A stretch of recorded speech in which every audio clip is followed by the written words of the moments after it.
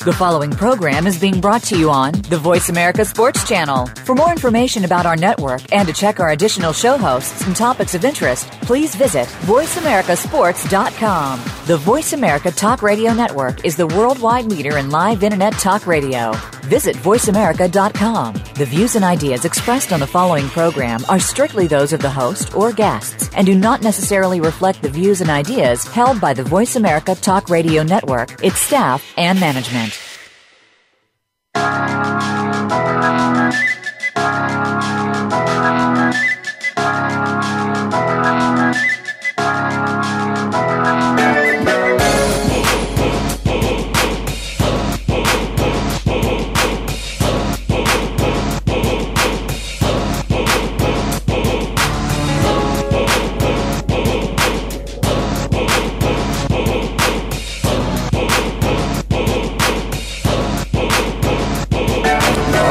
You hear the music, you know the show. You're listening to Ellis Sports on the Voice America Network. I'm in Phoenix, living like it matters.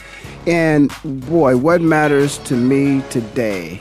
Well, I'm going to tell you what matters to me is I've lost a dear friend. A lot of people from my hometown of Canton, Ohio, they too are sharing my loss. And that loss is of the first organized baseball coach that I ever had. I'm going to say it was the first, I'm going to say league. There were some other neighborhood sports that I participated in, mostly basketball, and we won a championship. But in terms of a league that was recognized and registered with the city, it was a police boys club league. And my coach was a gentleman by the name of Arthur Busby, and I do mean gentleman.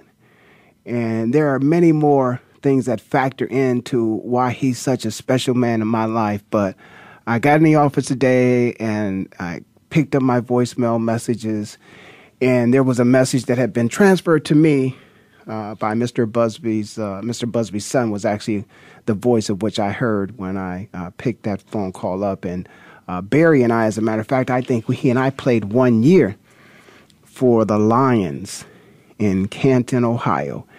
And so I think Barry's going to join me a little bit later here on the air. But even if he doesn't join me, I think, particularly with this being Black History Month, I think, and this is the last show that I'll have for this month, I want to spend some time talking about it. And what's really interesting is Mr. Busby was not a black man. He was a white gentleman who was the baseball coach for the Lions in the southwest side of Canton, Ohio. And in 1968, when Dr. King got killed, I was on my way to baseball practice to play on an integrated team. I mean, it was a team that had 3 black players on that team, and the rest of the team were all white players. Those 3 players, one was myself, my brother, and a good friend of ours who is now the coach at Timken High School in Canton, Ohio.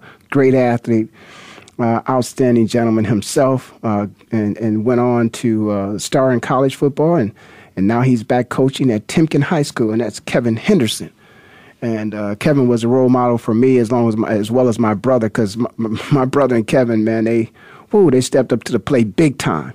And they certainly, if I were a coach, hell, I wouldn't care what color those 2 were. They wouldn't be on my team. And they basically set the example for me. Kevin was an outstanding pitcher. Oh, gosh, Kevin, and we had 2 other guys on the team, Mike Lakis that I remember, and then Turkovich. Those 3 pitchers and the Craig Lines. We had Craig Lines, Tizovich, and Michael Lakis, and myself. Those 3 guys were on the team when I was 8 years old when Dr. King got killed. I'm sorry, when I was 9 years old when Dr. King got killed. And it was a day I'll never forget in my life. And Mr. Busby was our coach. And Mr. Busby was a part of my life when I got inducted into the Canton Stark County Hall of Fame, and Mr. Busby showed up. Craig Lyons and Kevin Henderson, surprised him and told him I wanted him there, and it wouldn't have, never would have happened. Those things that happened to me athletically never would have happened if that foundation, what I had, which Mr. Busby prepared for me, if it wouldn't have started off like that, it probably never would have happened. So what I'm going to do is I'm going to have a moment of silence. You know, I do this all the time. Don't be surprised by it. But I want to show the respect that this man deserves. And I'm going to share. I'm probably going to take half of the show just to rave about Arthur Busby. But right now, let's take a moment and let's have a moment of silence.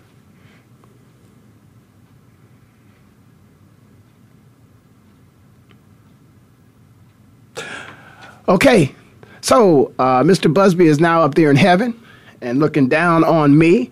I do not see where I have a guest joining me yet, but if anybody would like to join me, please do at 888-346-9144. See, I say this is a show is about black history, but see, black history ain't all about black people. There are some of our good white friends that if it weren't for them, you know, some of our good Jewish friends, some of our friends from all different parts of the world, you know, they joined in and realized that the struggle that black people had was a human struggle. It wasn't just about black people. It was a human struggle. And some people had to make some hard decisions. Sometimes families were fractured because some people believed one thing should be one way and others believed the other way. And I want to just commend Mr. Busby for the courage that he must have had. Let's go back to 1968 in any part of the country if you're old enough, and just think about where this country was at that particular time. I happen to be in a state right now of Arizona that it was a long time before they ever recognized Dr. Martin Luther King's holiday. And because of that, the National Football League, and that's part of what I want everybody to understand, is that how sports could play such and the part that it plays, it's a significant part in bringing social justice and changes to an uncivilized world. And that's what it was years ago. And this is a man that in Canton, Ohio, until we won the championship, we won the championship in '69. I don't think, and somebody would have to tell me and call in and tell me, Ray, you're wrong. But I don't think there was another integrated team, you know, having people that were not all from, you know, one background, being whether it be all black or all white. I don't think there was a team that was integrated that had won a championship until then. And we weren't just guys that, you know, black guys that were on a team. We were on the team because we could play. And believe me, the whole team could play. The whole time I was on the team, I'm not going to say it didn't happen, but there was a family atmosphere. We all liked each other. We all got along. It's not hard to get along when you're good. Now, I want you to understand, I was 10 years old, starting on a team where you can be as old as 12. And, you know, at that age of development, there's a difference between 10 and 12. You know, 12 is about to move up to what we call Pony League, and 10 is just coming in, you know. And so what I was able to make the team, and I started in right field. I also was a pitcher. Now, I wasn't our number one. I wasn't our number two. I wasn't our number three. I was probably our number 4 pitcher. But Mr. Busby I guess he saw talent in me, potential in me, and the man supported me. Throughout my career, there are times where I felt that I perhaps maybe was not deserving of the support I was getting, but those coaches saw something in me that maybe even at times I didn't see in myself. I look back now, and I think perhaps maybe if I look back, I could have did it differently with my own son, because I took the heavy hand approach that many of those coaches had put on me. But what I didn't realize is it wasn't the heavy hand that made me successful. It was those coaches that were there supporting me when that heavy hand was a little too heavy. And so when you, as a player, if you don't have somebody to help you out when the heavy hand is there, then what you end up doing, you end up leaving and quitting the team, and there's nobody there to come to support you, come back and say, nah, you got great potential. I see it in you. And so Mr. Busby, he was a head coach.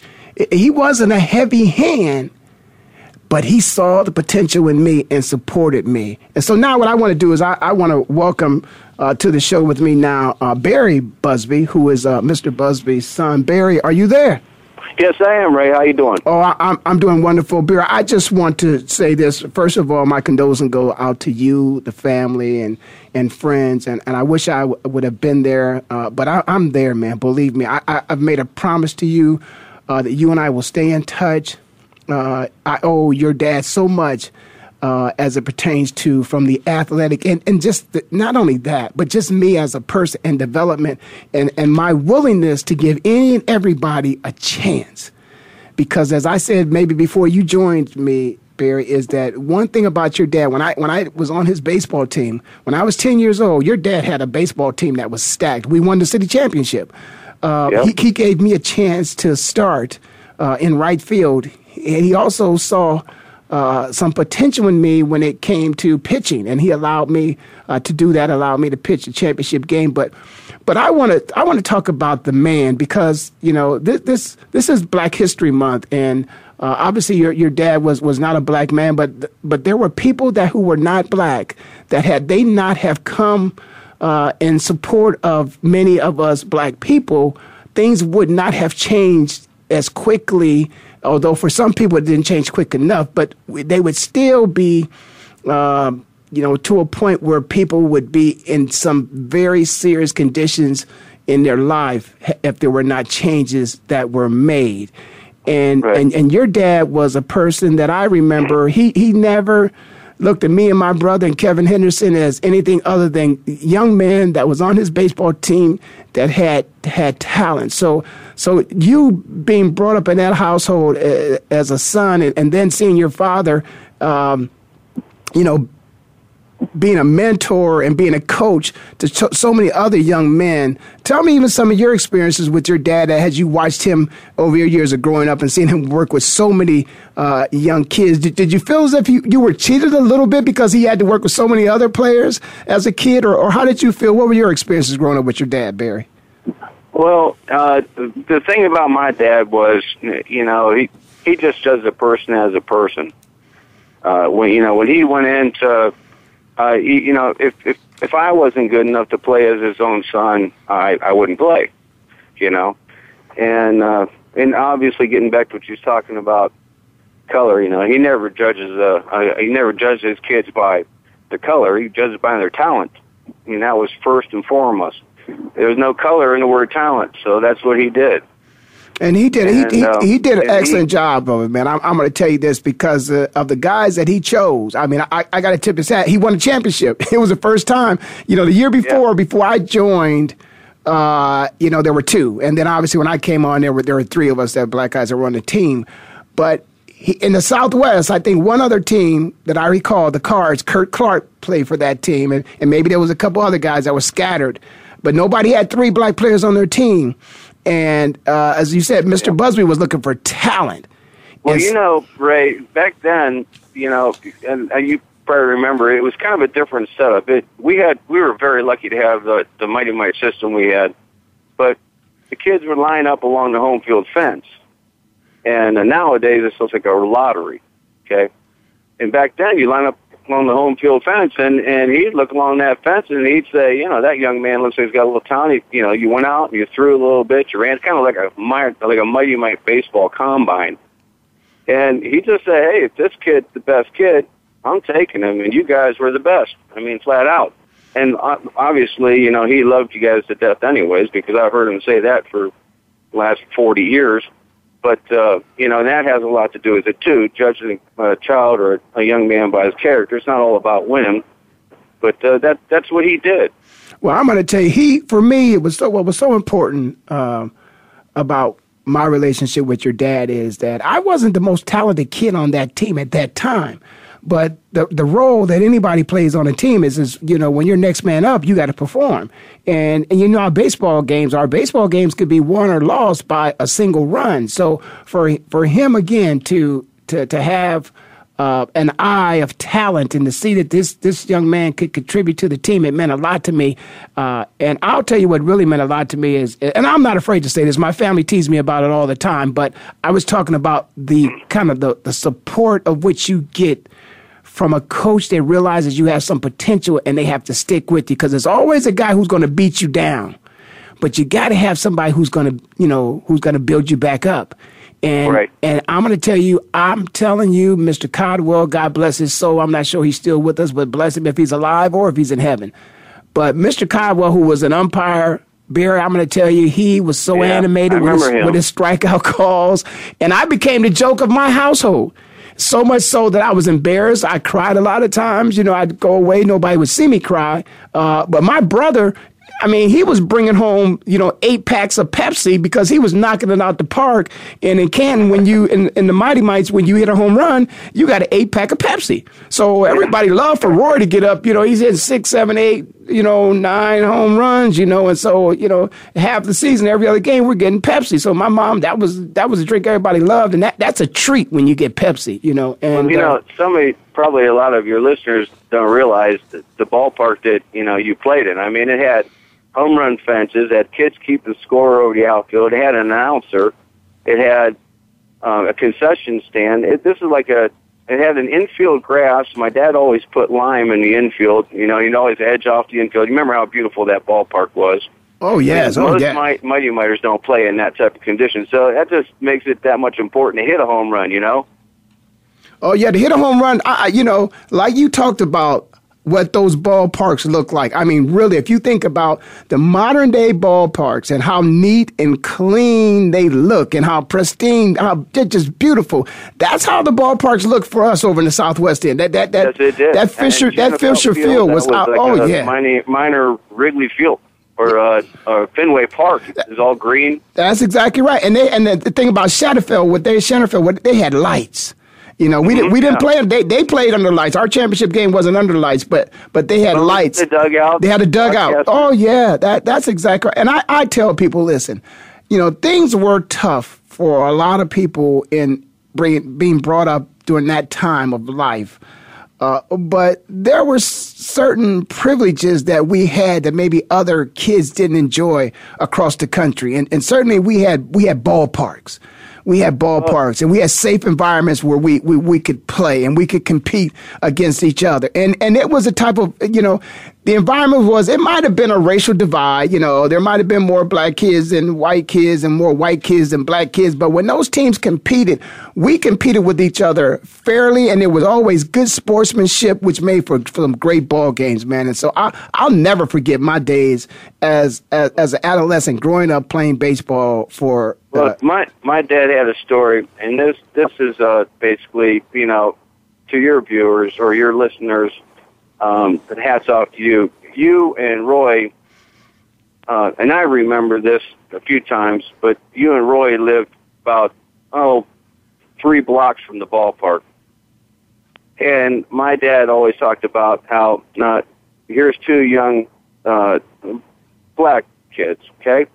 You guys walked at times, maybe, I don't know, where our house was, a couple miles from your house. We walked. We walked a couple miles to the game. Here comes my boys, and he mentioned that, with their spikes hanging over their shoulders, and they come walking down the street with their ball uniforms on and their Converse on, and they come walking down the street because you guys wanted my dad to take you down to the ball field. And then my dad would, he would take you home afterwards.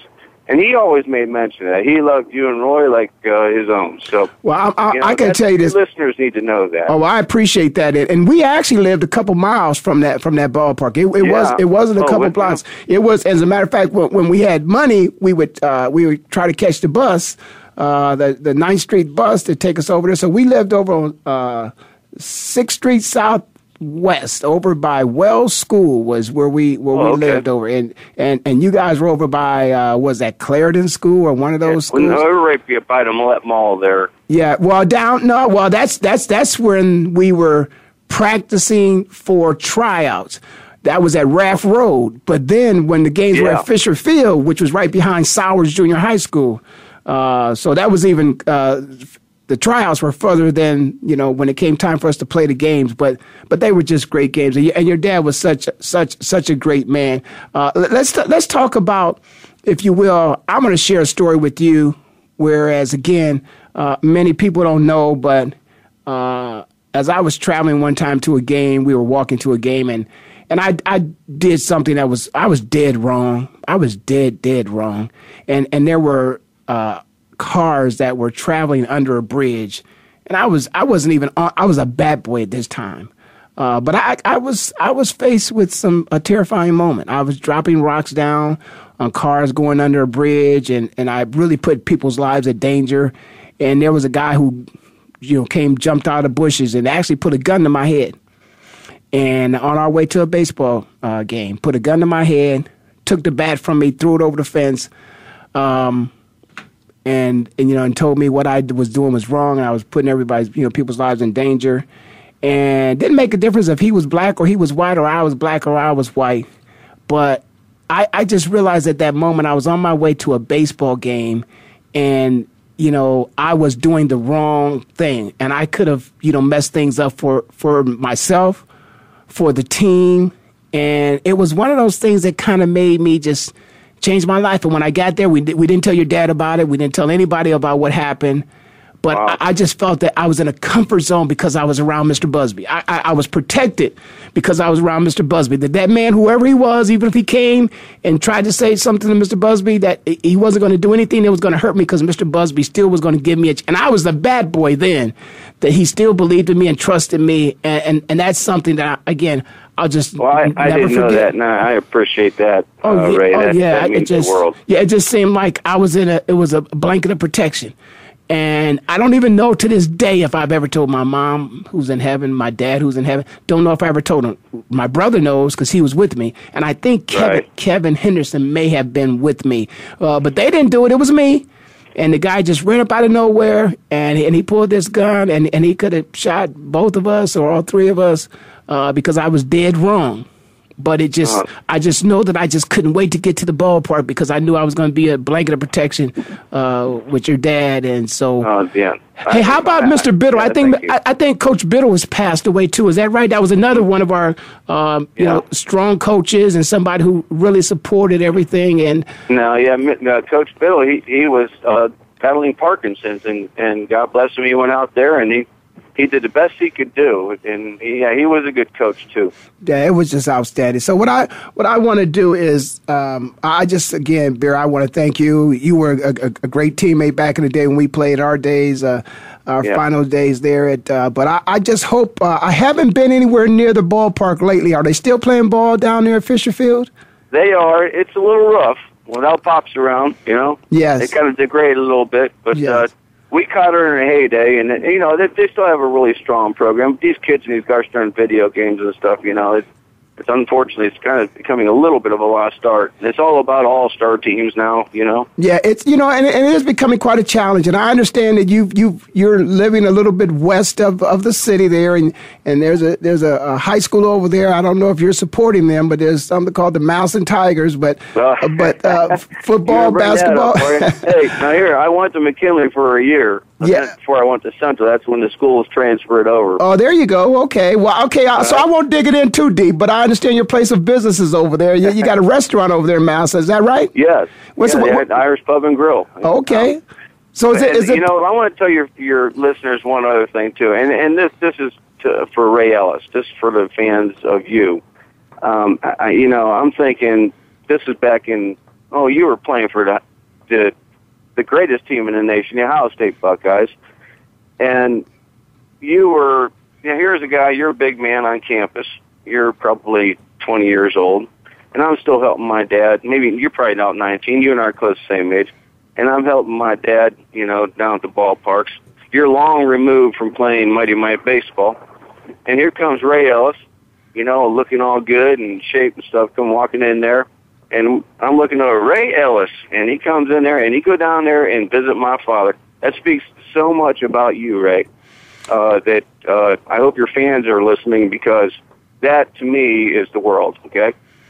Well, Bear, I thank you, man, for sharing your dad with me because that's exactly what you did. That's what he did, your family, your entire family, for sharing the father he was, the husband he was, the friend he was. And I know he didn't just have an impact on my life. I might be the only guy who's got a microphone right now to say it, but I can tell you that entire team will forever be grateful for your dad, for him being the man and the coach he was.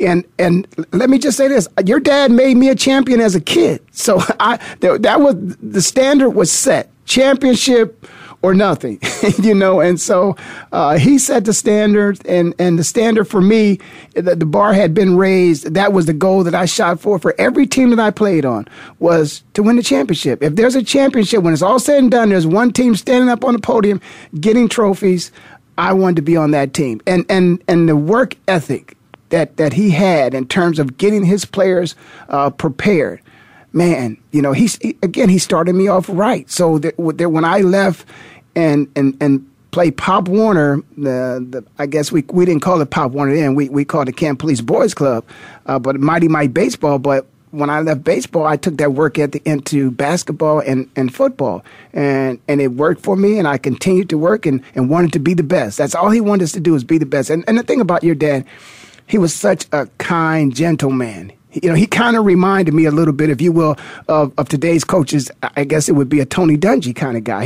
He didn't have to scream a lot, holler a lot. He didn't have a real loud voice anyway. Kind of reminded, kind of a soft voice anyway. It wasn't a real big bark. But he was just a good man. He had a way of saying things. That's right. And he looked at you. He believed in you. That's the thing about it. He believed in you when he told you, I remember that championship game when he handed me the baseball. And I'm 10 years old, and I'm pitching the championship game for us. We were already going to win, but it was we viewed that as the championship game. And he told me, I'm going to start you. 10 years old. We got 12-year-old guys that are ready for pony leagues. And he said, right, I'm going to start you. And he handed me that baseball and walked out to me on the mound. It just did so much for me. It gave me so much confidence in the world when he handed that baseball to me. He's had you for a long time. If you was barely 9, he was playing against kids who are almost 13. Yeah, so, he threw you out there, and and you learned it. Well, so that's what counts. Just great story. So I'll tell you what, I want you to tell the family that I said hello to them all.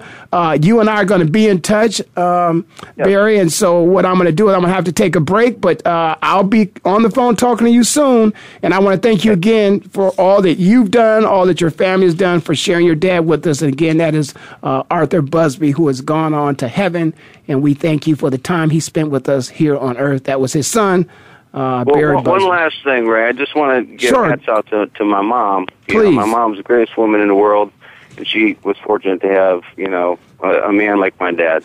And it takes a good woman to have a good man, and a good man to have a good woman. So I'm very fortunate, and God bless you, and I'll talk to you soon. Well, right? I'll tell you what, thank you, Barry, for saying that, because beside every good man is a good woman. So tell Mrs. Busby I'm praying for her as well. God bless. Take care. We're going to take a break. You've been listening to Ray Ellis Sports on the Voice America Network. We're going to take this break, and we'll be right back.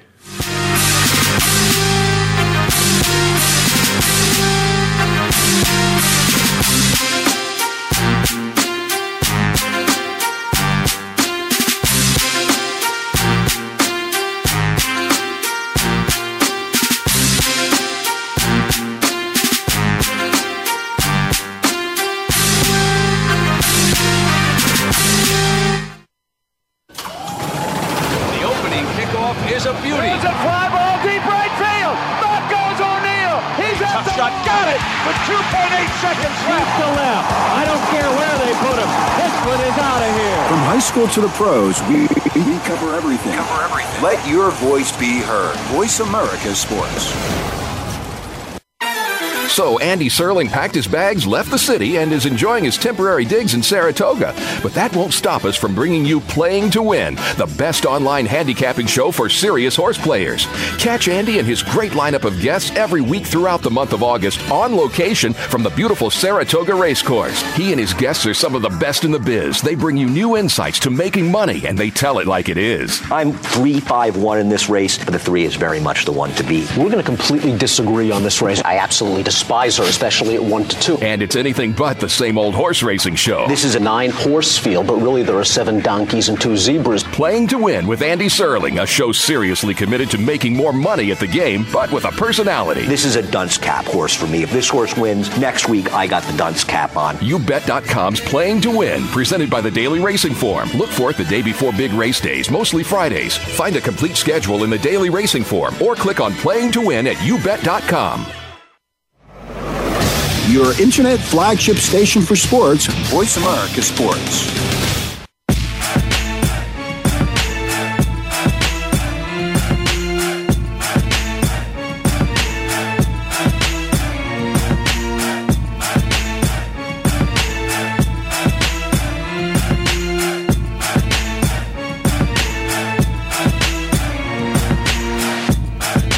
My man, got my man, my man back. It's all good, man. It's good. It's good, man. Yeah, I tell you what, I wish I was like Uncle Charlie.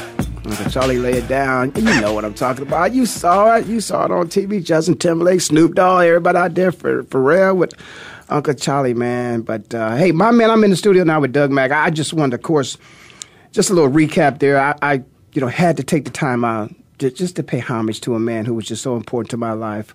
The first experience I had with organized sports was a championship experience, and that was a man who was my coach, who was my leader, my friend, my mentor. His name was Arthur Busby. He's gone home to rest. The last time I saw Coach Busby was a few years ago. I was inducted into the Stark County Hall of Fame, and a couple of my teammates, Kevin Henderson and Craig Lons, shout out to those two gentlemen. They brought him over and surprised him. And I told him, you guys got to get Buzz there for me, please, please, please, because I just wanted to thank him, because without that, my career athletic-wise, and not just that, because, see, athletics, like I said, athletics can be used as a tool that can be used to bring social change and social justice to a world. And athletics has done that. Shout out to my man who's still struggling here on earth, but Muhammad Ali, he doesn't know that. But that's my man. Muhammad Ali stood up for what was right. Like, people can say what they want to say about his religious beliefs and all that stuff, but what he wanted to do and what he stood up for was to be treated fairly here. And Mr. Busby treated me fairly. And, God rest his soul. That's awesome. And the Busby family. So, and thank you, Barry, for joining us. But right now I got Doug E. Mack. Got to make sure I put that E in there, Doug E. Mack. And we're going to talk a little bit. First of all, I just want to talk about the Combine. I mean, really, when you think about it, and Doug, you got to help me on this one. What's up? Because it's football. Mm-hmm. And if I'm going to evaluate talent, this is what I don't understand. I really don't understand the real true need for the Combine, because when I'm preparing to play a game, I don't need to see your Combine workout. Right.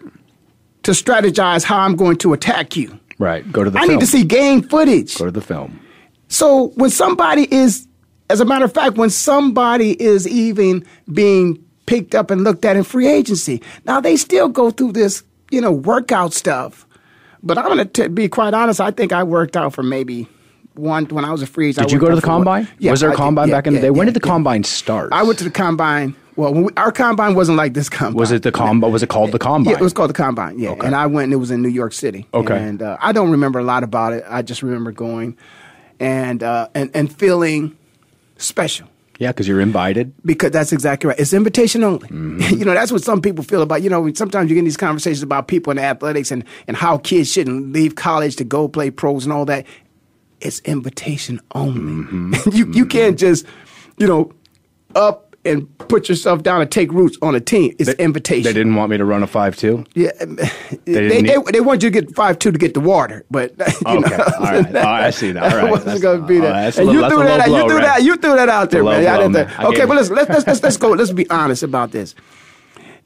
Is it all hype, or is it a necessity? No, I think it makes sense. Tell me how it makes sense to you. Okay, in terms of it's a great equalizer. It's an opportunity for these people to be put before all of the scouts and all of the eyeballs under similar circumstances, and also more importantly, I think than just having them do bench presses or broad jumps is the interview process. It's a chance for these people to interface with these kids who know what they're there for. They've been prepped, they've been coached up on it, and how do they perform? How do they handle the pressure? So I think it's a good insight as to a kid's ability to handle the big stage. You said equalizer. Mm-hmm. You said big stage. You said handle the pressure.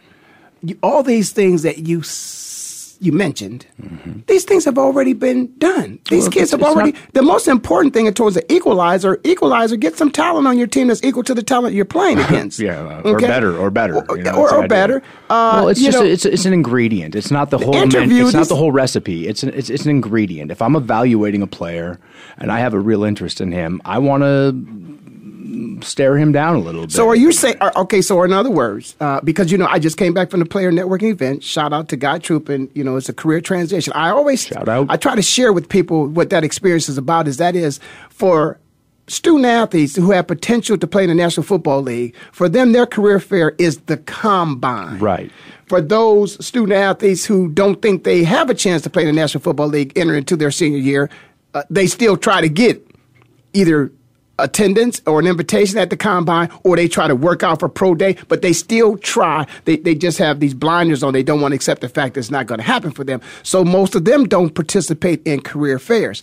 This is a career fair. So are you saying to me at the college level? You sound anti-combine. Can I jump in there? I mean, here's what I'm saying. All I'm trying to say to you is this combine, what's your angle, like the career fair? So is it like the recruiting process for high school players coming out? So this is the recruiting process? No, I'm saying when you're in high school, when you go to college, you go through a process of being recruited. They come in, they interview you, they sit with your family, they talk to you, they come visit, they ask questions.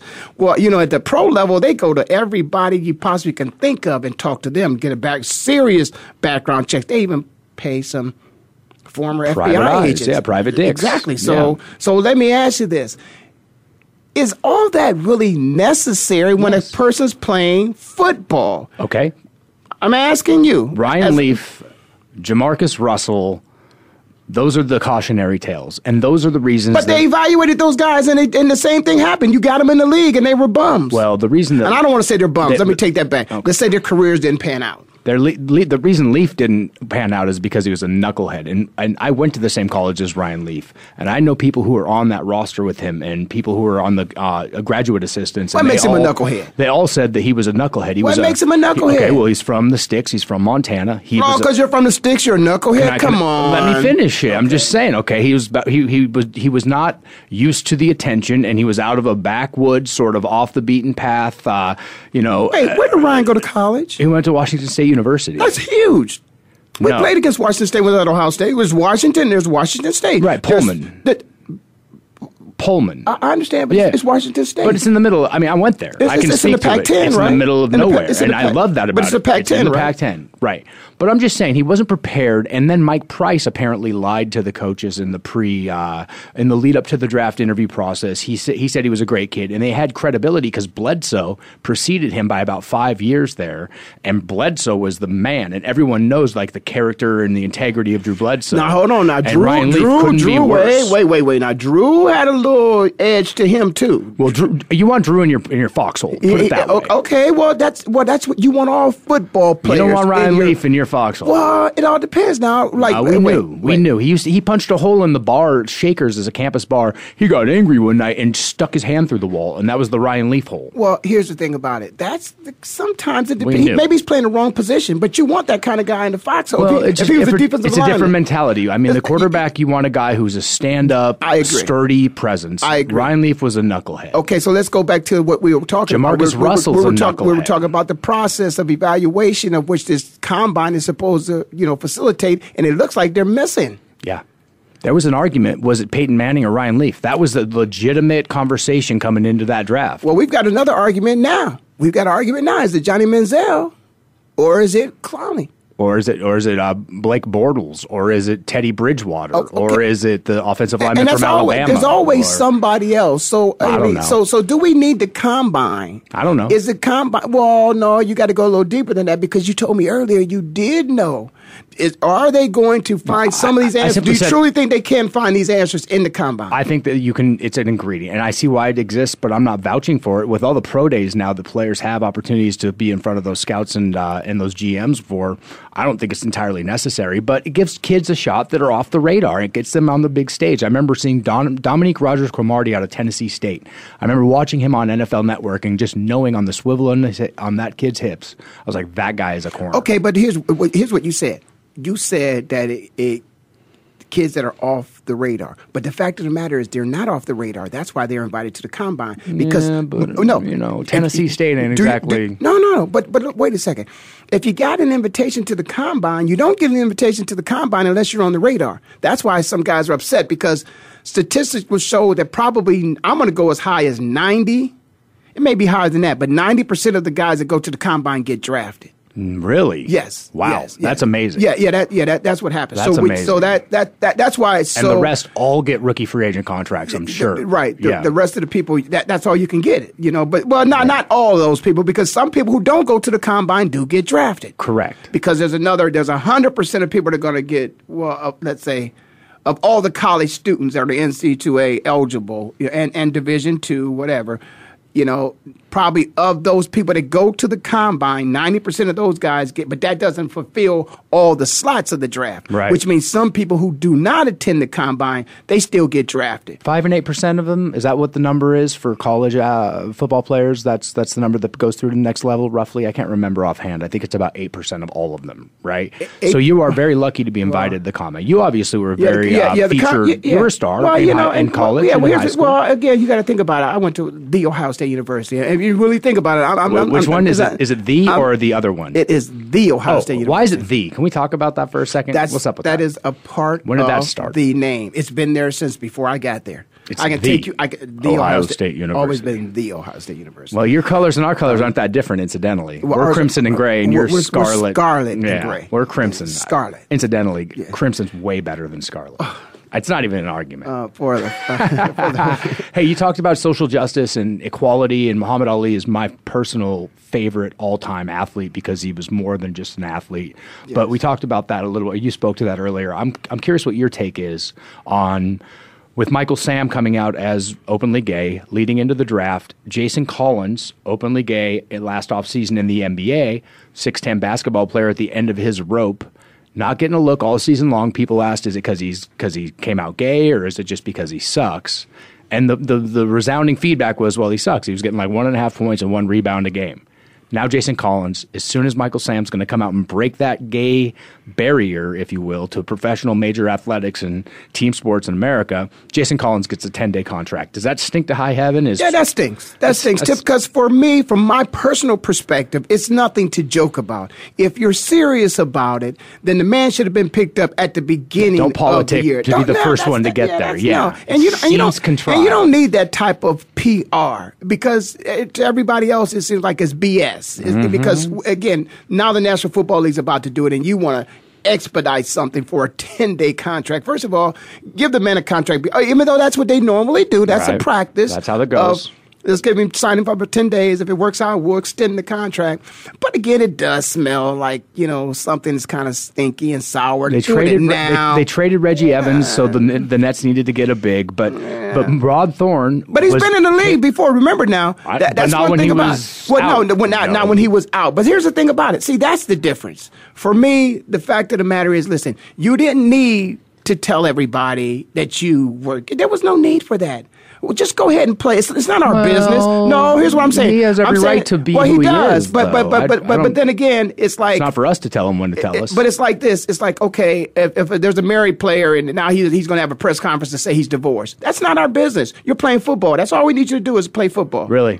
That's all we need you to do. You're equating gay in a locker room to being divorced in a locker room? No, what That's I'm saying, no. What the difference is, it's your personal business. It's nobody else's. I'm not going to tell you if you're not married, I can't pay you. I'm not going to tell you if you're not straight, I can't pay you.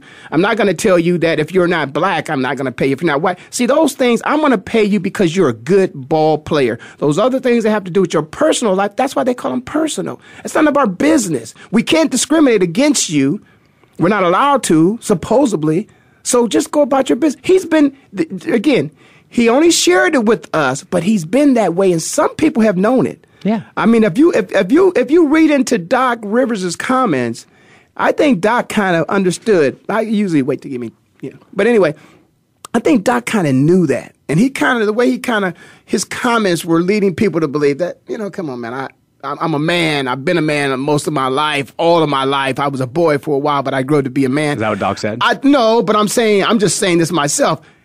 If you know somebody who feels that perhaps maybe he's of the other persuasion, you kind of feel it. You get a sense. That's exactly right. And so, and Doc embraced him. He played for his team. He didn't get rid of him. He didn't realize, oh man, this guy's, I've never heard anybody say that this guy was soft.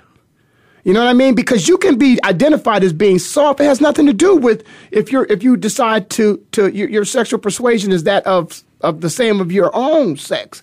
That has nothing to do. It's a matter of how aggressive. I don't think it matters. It's a matter. Well, no, you got to be an aggressive ball player. I'm just saying, I don't care. It doesn't if that person happens to be gay, if they can ball, I want them on my team. That's the bottom line. That's what I'm saying. So I'm saying soft doesn't necessarily mean that you're gay. No. So this man has never been identified as a soft ball player. No. And even if now that he's gay, I still don't think he's going to be identified as a soft ball player because he's never been identified that way. Right. So I don't think anybody's going to look at him as being that way. I've never heard that. You want a big man that's aggressive big man. Some personalities are, not the same. You got a more aggressive personality than I do, but I do. Yeah. Says the former professional safety. Are you kidding me? Hey, listen. Here's what I just want to take a break. I needed something to take a break. I don't see it here, but I know we need to take this break. You listen to Ray Ellis Sports on the Voice America Network. Doug E. Mack is here with me. And we're going to come back and talk about a couple other things, man, because I want to know Melo. Melo, it's time for Melo to make a decision. He might need to leave New York City to go get a ring. Well, I don't think he's going to get We'll talk about that when we come back. We'll be right back after this break.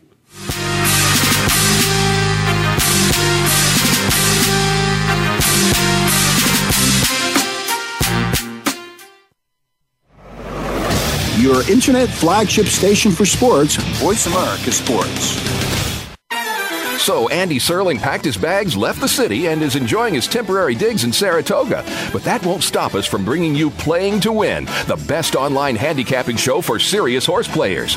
Catch Andy and his great lineup of guests every week throughout the month of August on location from the beautiful Saratoga Racecourse. He and his guests are some of the best in the biz. They bring you new insights to making money, and they tell it like it is. I'm 3-5-1 in this race, but the 3 is very much the one to beat. We're going to completely disagree on this race. I absolutely despise her, especially at 1-2. And it's anything but the same old horse racing show. This is a 9-horse field, but really there are 7 donkeys and 2 zebras. Playing to Win with Andy Serling, a show seriously committed to making more money at the game, but with a personality. This is a dunce cap horse for me. If this horse wins, next week I got the dunce cap on. YouBet.com's Playing to Win, presented by the Daily Racing Form. Look for it the day before big race days, mostly Fridays. Find a complete schedule in the Daily Racing Form or click on Playing to Win at YouBet.com.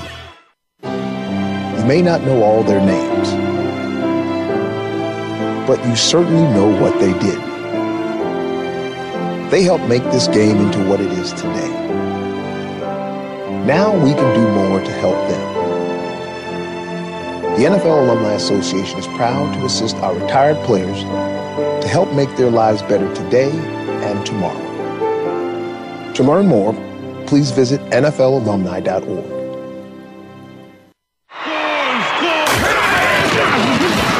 Your internet flagship station for sports, Voice America Sports.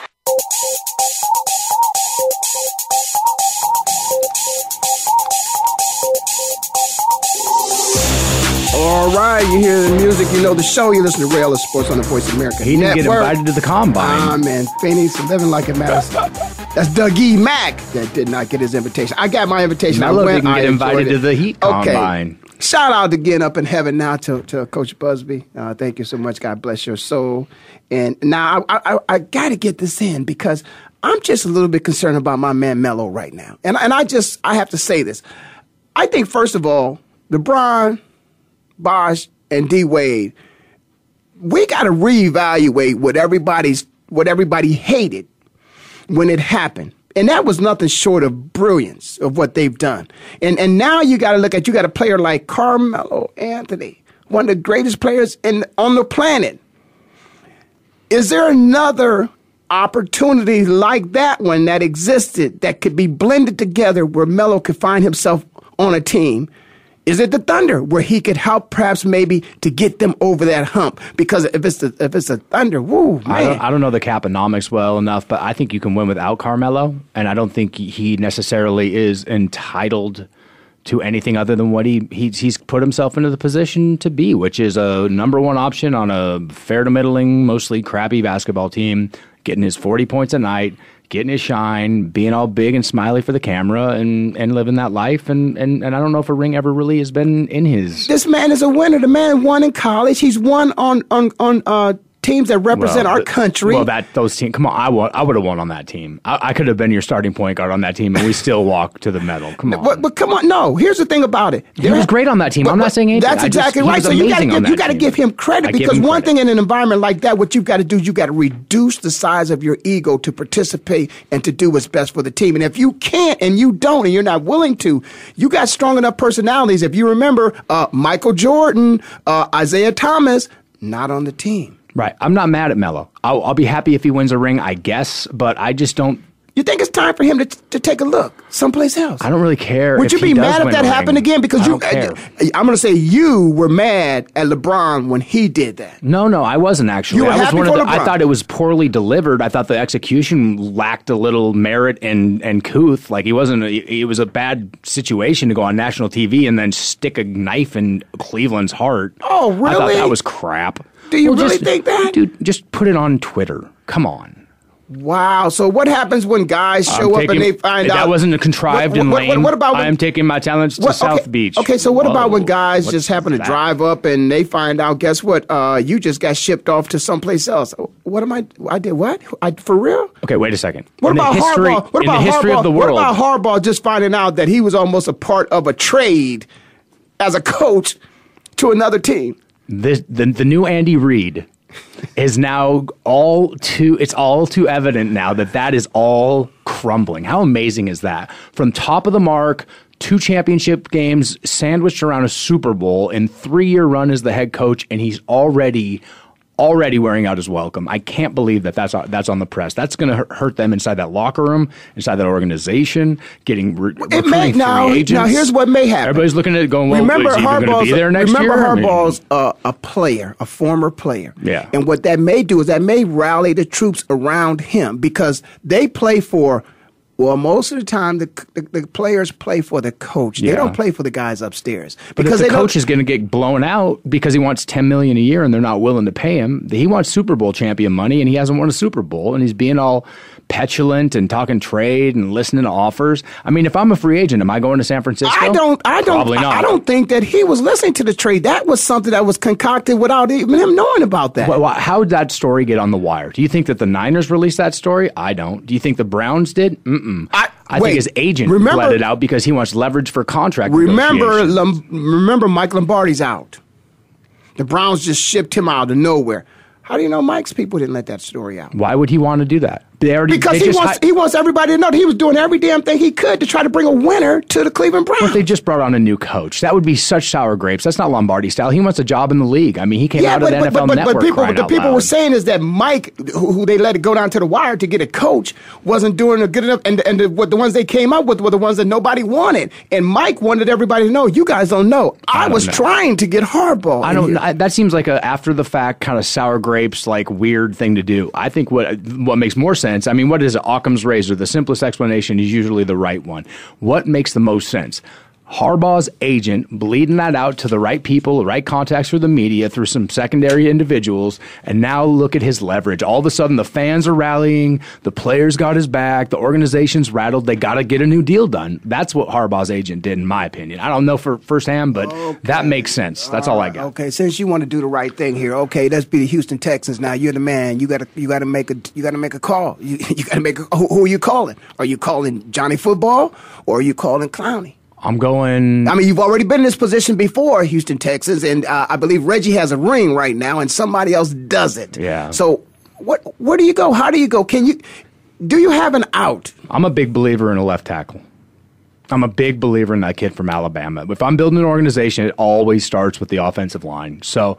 you know what? You can get a quarterback in the second or third round. You can sign a free agent, but you always build around a big offensive line. So that's your default. That's your out. You don't have to take a chance on Johnny, be wrong on Bortles, miss on Bridgewater. You can go get a quarterback later. You think that ship sails? Offensive line. That left ship tackle, is not sailing in Texas. Not that story you just gave us right now. People in Texas know football. Yeah, they do know football. And people who know football know that you win in the trenches. So you can't really fault that pick. If he's as good as they say he's as good as has come out in the last 5 years. So well, they say the offensive linemen are better than the offensive linemen that were in the draft last year, and those are damn good offensive linemen last year. So but really? Oh, absolutely, big ugly. First couple rounds, get big and ugly and just mean with it, and then you can build around them. That's my personal take on it. Maybe you have a different opinion. I'm just going to say this. What do you think? I think what they'll always have to do, they'll always have to answer the question of why you didn't take Johnny Football or why you didn't take Clowney if those two were sitting there and you didn't make those two choices. Clowney is a beast. And you can't, how do you you can't justify not taking Clowney? I kind of agree. There may be risk with Johnny Football, but with Clowney off the end, just put him on the end. He's Javon Curse. Just all over again. He's and Javon had, a couple injury. He was injury prone, but when he was a beast, he was a freak. He was the freak. That's where the name first was being used because he was. I think I could go Clowney. I don't disagree with that. But you're asking me, and if it's an offense that needs repair, and obviously that's where the side of the ball that they need to address first and foremost across the board, offensive line, quarterback, and running back. I mean, I'm taking the tackle. And let's look at it this way. If you're going to beat the Super Bowl champions, you've got to be able to get to their quarterback. Yeah. Clowney, I agree. And Russell can run. He can move pretty good, but I think Clowney's pretty athletic. So if you're going to unseat the champion. 4'5"? Yeah. Oh, man, 4'5". 6'5"? It kind of reminds me of Reggie White back in the day. Reggie was a 4'6". He wasn't a 4'5". Robert Quinn? You've seen this guy. He looks like Spider-Man. I think it should be against the law, really. We should find something. We should rule that out. Listen, our time is gone. It's been great. I enjoy whenever Doug E. Matt comes in and joins me. So I want to thank you all for listening. Again, I want to shout out to my coach up in heaven, Coach Busby. God bless you, man. Thank you so much for everything you did for me. Barry, you and your mom and family, I hope you guys to get over this because he's in a better place now. So thank you all for listening. You've been listening to Ray Ellis Sports on the Voice America Network. I'm in Phoenix, living like it matters, and I'll see you next time, which will be the best time.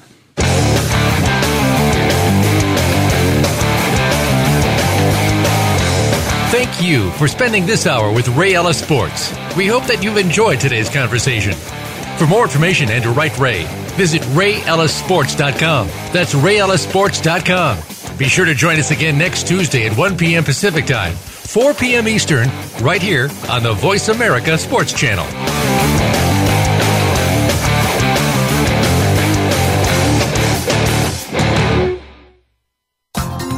Thanks again for listening to the preceding program brought to you on the Voice America Sports Channel. For more information about our network and to check out additional show hosts and topics of interest, please visit VoiceAmericaSports.com.